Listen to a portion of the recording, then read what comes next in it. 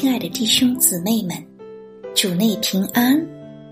我们要灵修的经文是以赛亚书29章1至12节，经文是这样的：唉，亚利以勒，亚利以勒，大卫安营的城，任凭你年上加年，节期照常周流，我终必使亚利以勒困难，他必悲伤哀嚎，我却仍以他为亚利以勒。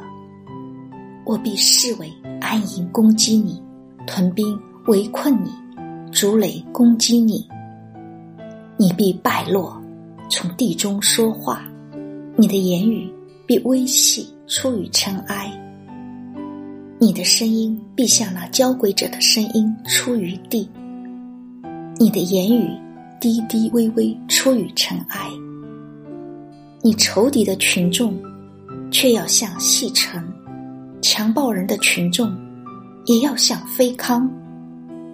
这事必顷刻之间忽然临到，万军之耶和华必用雷轰、地震、大声、旋风、暴风并吞灭的火焰向他讨罪。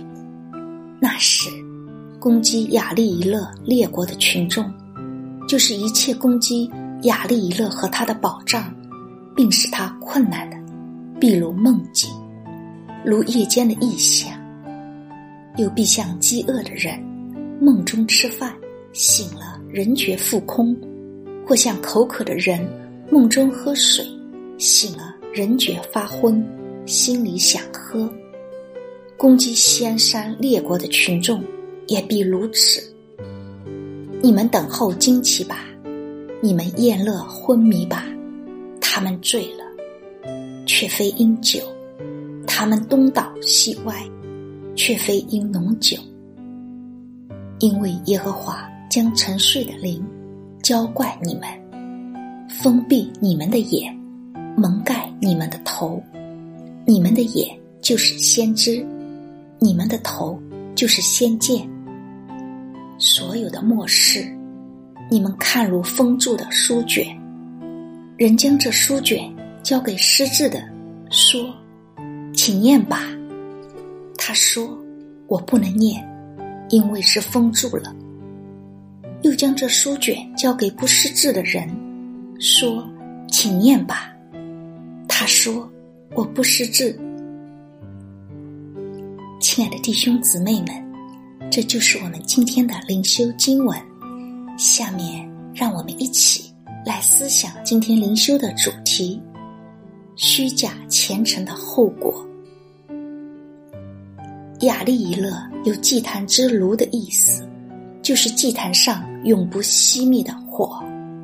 这段圣经，神用亚利以勒来代表耶路撒冷，神用爱来表示感叹。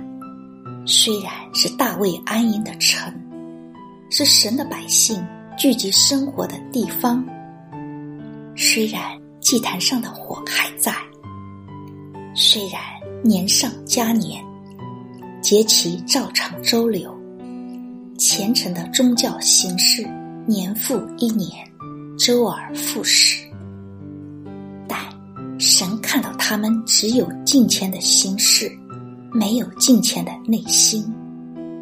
人都沉迷于世界享乐，都陶醉于世俗为伍。神用昏迷和酒醉来形容他们，这样的虚假虔诚，后果是什么呢？神有管教临到，我终必使亚利以勒困难，他必悲伤哀嚎。